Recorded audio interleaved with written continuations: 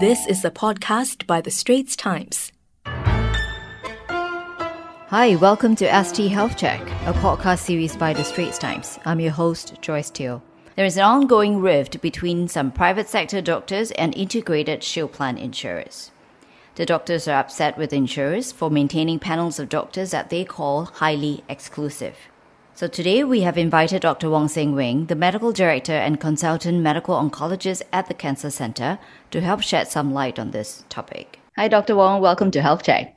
Hello, Joyce. Always a pleasure to talk to you. Yeah, good to have you with us again.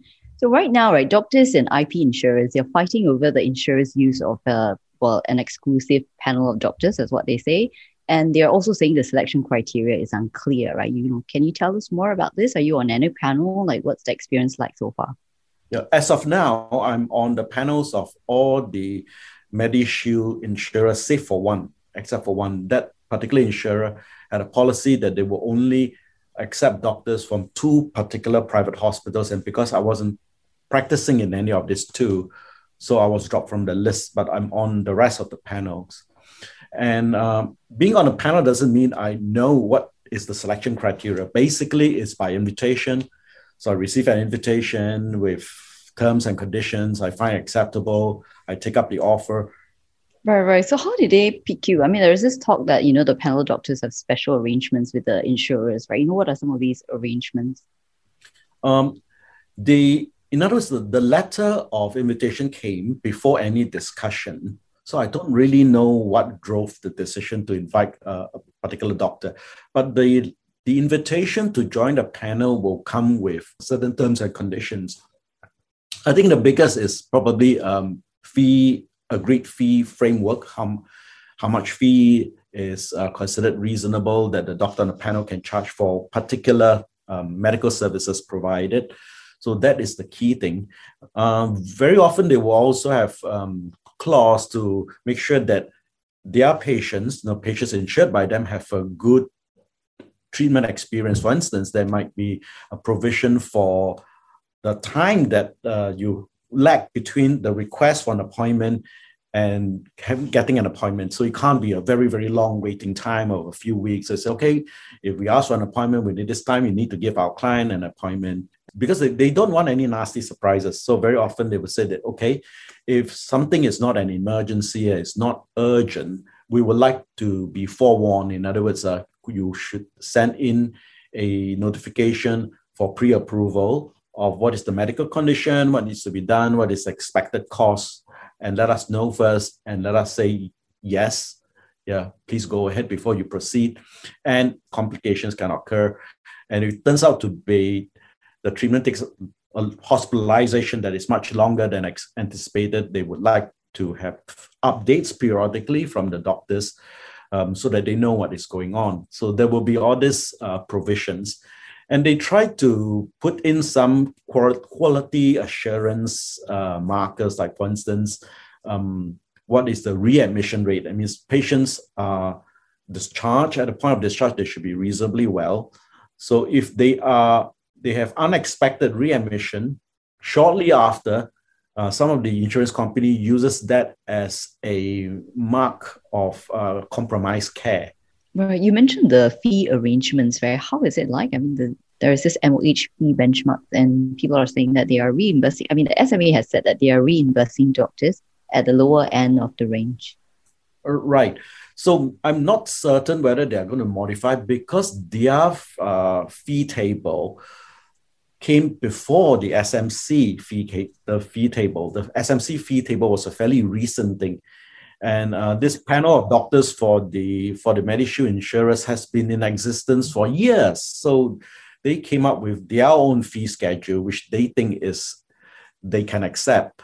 And the doctors, depending on whether they feel that's acceptable, there will be doctors who will take it up and doctors who decline and saying that, no, this is too low. So that was determined prior to SMC's fee recommendation.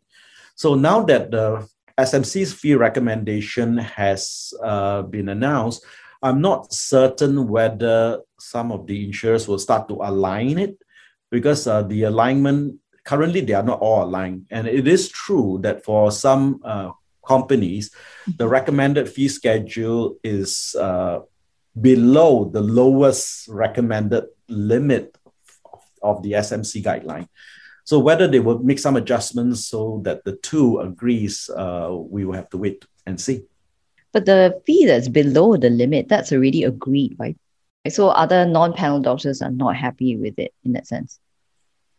You see, the panel wasn't a big issue for doctors not on the panel prior to the adjustment of the current modification of the plan, not allowing 100% coverage, and the co-payment cap is dependent on whether the doctor is a panel doctor. In the past, that wasn't the way. So in other words, doctors don't have a very strong motivation to be on the panel because patients will come to see them anyway.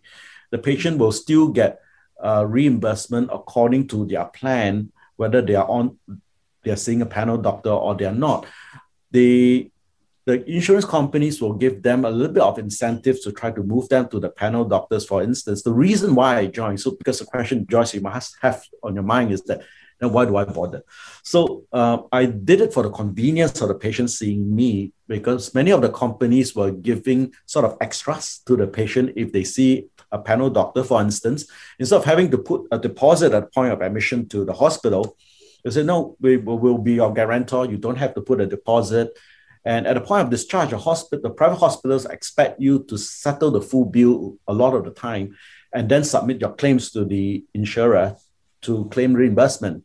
So, but that can be a cash flow problem for the patient. And if for some of the companies, they say, all right, if you see a panel doctor, you don't have to settle the bill at the point of discharge and then put in your claim. We will settle it directly with the hospital. We will be your guarantor. So the reason why I signed on was because now the amount of reimbursement, the amount of out-of-the-pocket payment will depend on whether you are seeing a panel doctor or not.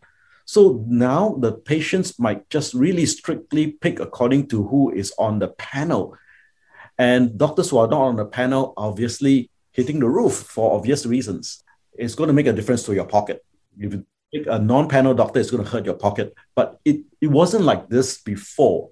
Before, you could pick a non-panel doctor. Yes, there's a bit of inconvenience in terms of paying up front and then claiming it back, but ultimately it doesn't hurt your pocket. Can you tell us what are some of the ways having these panel of doctors would affect doctors in general? Because a lot of them are not on the panels, right? So patients might be reluctant to see them, so that that may potentially impact their patient load and their caseload. And even for doctors on the panel, sometimes putting together a team to look after the patients become more difficult. You need more than one doctor. Because, for instance, I'm a medical oncologist. I deal with immunotherapy, chemotherapy, but I can't operate. I'm not a surgeon. If the patient's medical conditions require expertise for multiple specialists, then I have to put together a team, ask colleague A or B to come on board. But now it's not just a question of whom you think is the best to do this procedure for your patient, or the doctor whom you have the best understanding or rapport with, because two of you need to communicate to and fro to make sure that there's no information loss or no misunderstanding. So you can't just pick based on this, which is the habit previously. You have to take into consideration this partner doctor that you want to bring on board as part of the team. Is that person also on the same panel that you are on? So it makes the whole care of the patient more challenging to coordinate. So one of the things they said was that they had on numerous occasions asked the Association for information on clinical quality measures, which would ultimately benefit policyholders, they say, because policyholders will receive better care. So, actually, what are these clinical quality measures? That's a very good question, because there's no answer. What is the correct clinical, indicator? And how do we collect that data, for instance, in cancer? Because I'm familiar with cancer. So what are we going to track? Are we going to track cure rate? Are we going to track median average survival time of the patient for each cancer? And because each cancer presents with different complexity and different factors, which affect the survival or the cure rate, independent of who the doctor is or what the treatment is. You have to compare like with like. Then you have to decide on how to group all these patients such that you can track the parameters.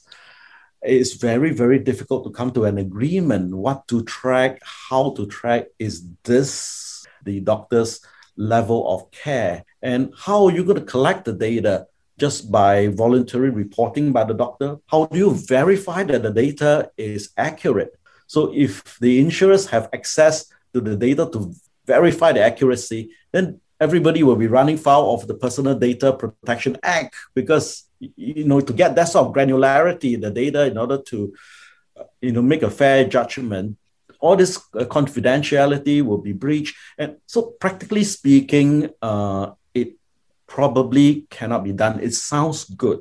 Unfortunately, the insurance companies in picking their panels will have to rely on reputation. I know it doesn't sound very scientific, reputation, because if you want to make the whole process scientific, it just makes the process way too complicated and unmanageable. So unfortunately, you just have to base it on reputation.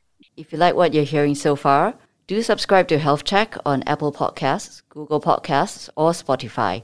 And now, Dr. Wong Seng Wing from the Cancer Centre will share some tips on how you can pick the IP insurer with a good panel of doctors. Policyholders are less concerned about the livelihood, of doctors and, this fight that's going on. They're actually more concerned about themselves. How do they tell that the panel provided by an IP insurer is a good one? That's right.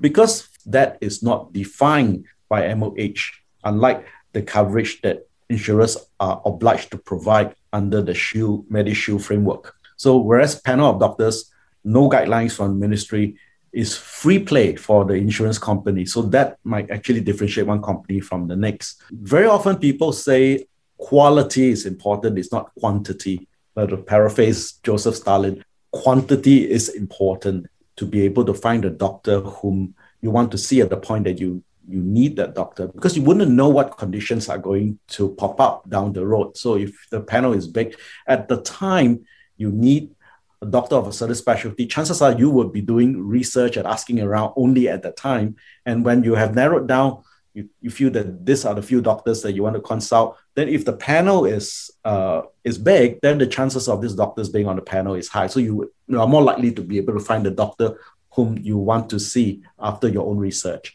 It also makes it easier for you, the doctor whom you have picked, to pick his team to look after you. Sometimes it's not a one-man show. Medicine, sometimes it is a team approach. So he needs the different colleagues from different discipline, different skill set to come together to deliver the entire treatment plan. So if the panel is big, then it is easier for him to form his A team, so to speak, in order to do the care.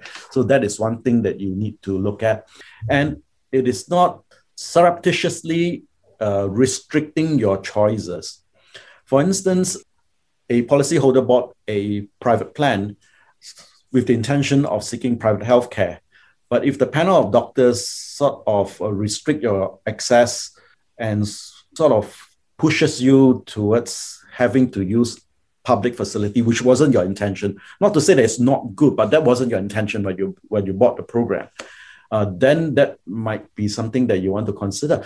In other words, on the panel of doctors of many of these companies, not just private doctors are on the panel, public institution doctors are also there. Mm-hmm. So if you notice that the panels have mostly public institution doctors, and what you want and what you intend to seek is private healthcare, then you might think that there might be an issue. In fact, there are some panels where for certain disciplines, practically all the doctors are public institution doctors. So if you intend to seek private healthcare at the time you need it, then this could be a stumbling block for you. Like you said, we don't know what kind of problems will pop up later on, right? Yeah, sort of just scroll through all the different disciplines. Don't just pick one.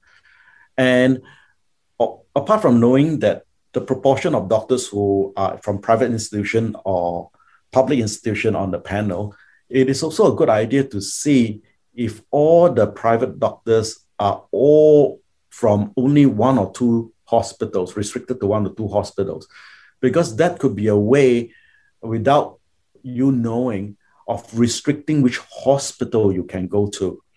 You don't want to be restricted to particular hospitals because not every private hospital has the complete suite of facility and equipment.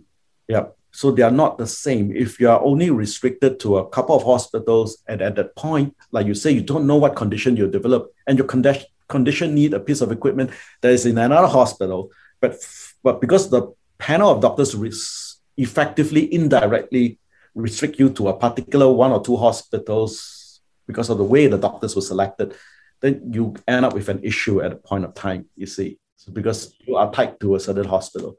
So you'd be pushed to see like a private public sector doctor? Then you are pushed to see a non-panel doctors, because in order to make use of particular facility in another hospital, and doctors from that hospital are not part of your panel. So unwillingly, you end up having to see a doctor outside the panel and subjected to all the disadvantages that your policy dictates.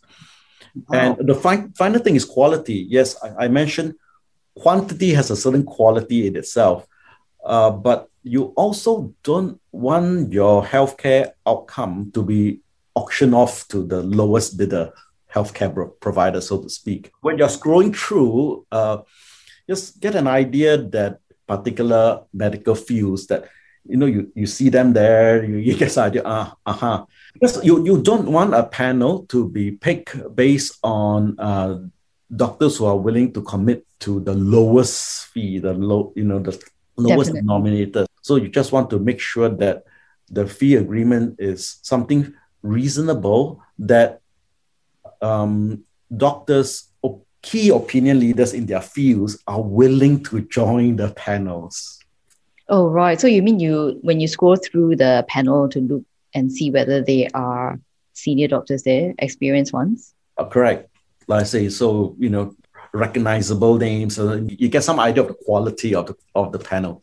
Right, that's interesting. I mean, that's really helpful. But isn't there like a way for, the lay person to know whether, when they're looking for a doctor, whether the doctor is actually good at handling a certain procedure or the condition that they need? Like, for instance, maybe the experience, like just knowing how many years of experience they have in doing a certain procedure. Wouldn't that help the patient? To some extent, because doctors peak, the learning curve, doesn't go up and up and up forever. The more years of practice, and you just get better until you become X-Men. It doesn't happen in real life. There's a learning curve. Then after that, people peak, for a period of time. Then unfortunately, aging catches up with everyone, and then there's such a thing as over the peak, and how big a database you have accumulated after X number of years. There's a certain talent in it, and it's very difficult for you to tell, right? How do you spot talent? How do you tell talent? It's actually quite difficult. Right, but among doctors, is that something that's easy? In fact, a lot of the time, people just go by recommendation and go by reputation. What would you look at when you recommend a doctor? For me, what are they good at? What do they do a lot? What they only do occasionally? But that information is not available to the public. So the public can't really pick based on this. Right, okay. So I think we need a system where we can get more information, the layperson, so it's easier to actually pick the right doctor. I can't imagine how we can put together, that sort of database for people. I just can't fathom how that is going to be. And the government is definitely there too. It has to give the note to whatever agreement there is. And you'll notice that in this government speaking for the policymakers, so who's speaking up for the patient, the patient advocacy. So I think I shouldn't completely lose track of the fact that there's only one reason for why these insurers, healthcare insurers, and all these doctors exist, is actually to serve patients. If you have pre-existing conditions, you can't just switch to another IP plan. Yes, that is going to be a major issue. Yep. Right. I hope this comes to a good solution that will benefit everybody, including the patient. Especially the patient. Thanks for your time. Thank you, Joyce. Well, that's a wrap for Health Check, a podcast series by The Straits Times. Don't forget to subscribe to us for free on your favorite smartphone apps, Apple Podcasts, Spotify, or Google Podcasts. Search for Straits Times Health Check, like us, and give us a rating. Thank you for listening. That was an SPH podcast by The Straits Times. Find us on Spotify, Apple or Google Podcasts, or streaming on Google Home. Do feedback to us at podcast@sph.com.sg. You can also check out more podcasts on various topics at The Straits Times, The Business Times, and Money FM 89.3.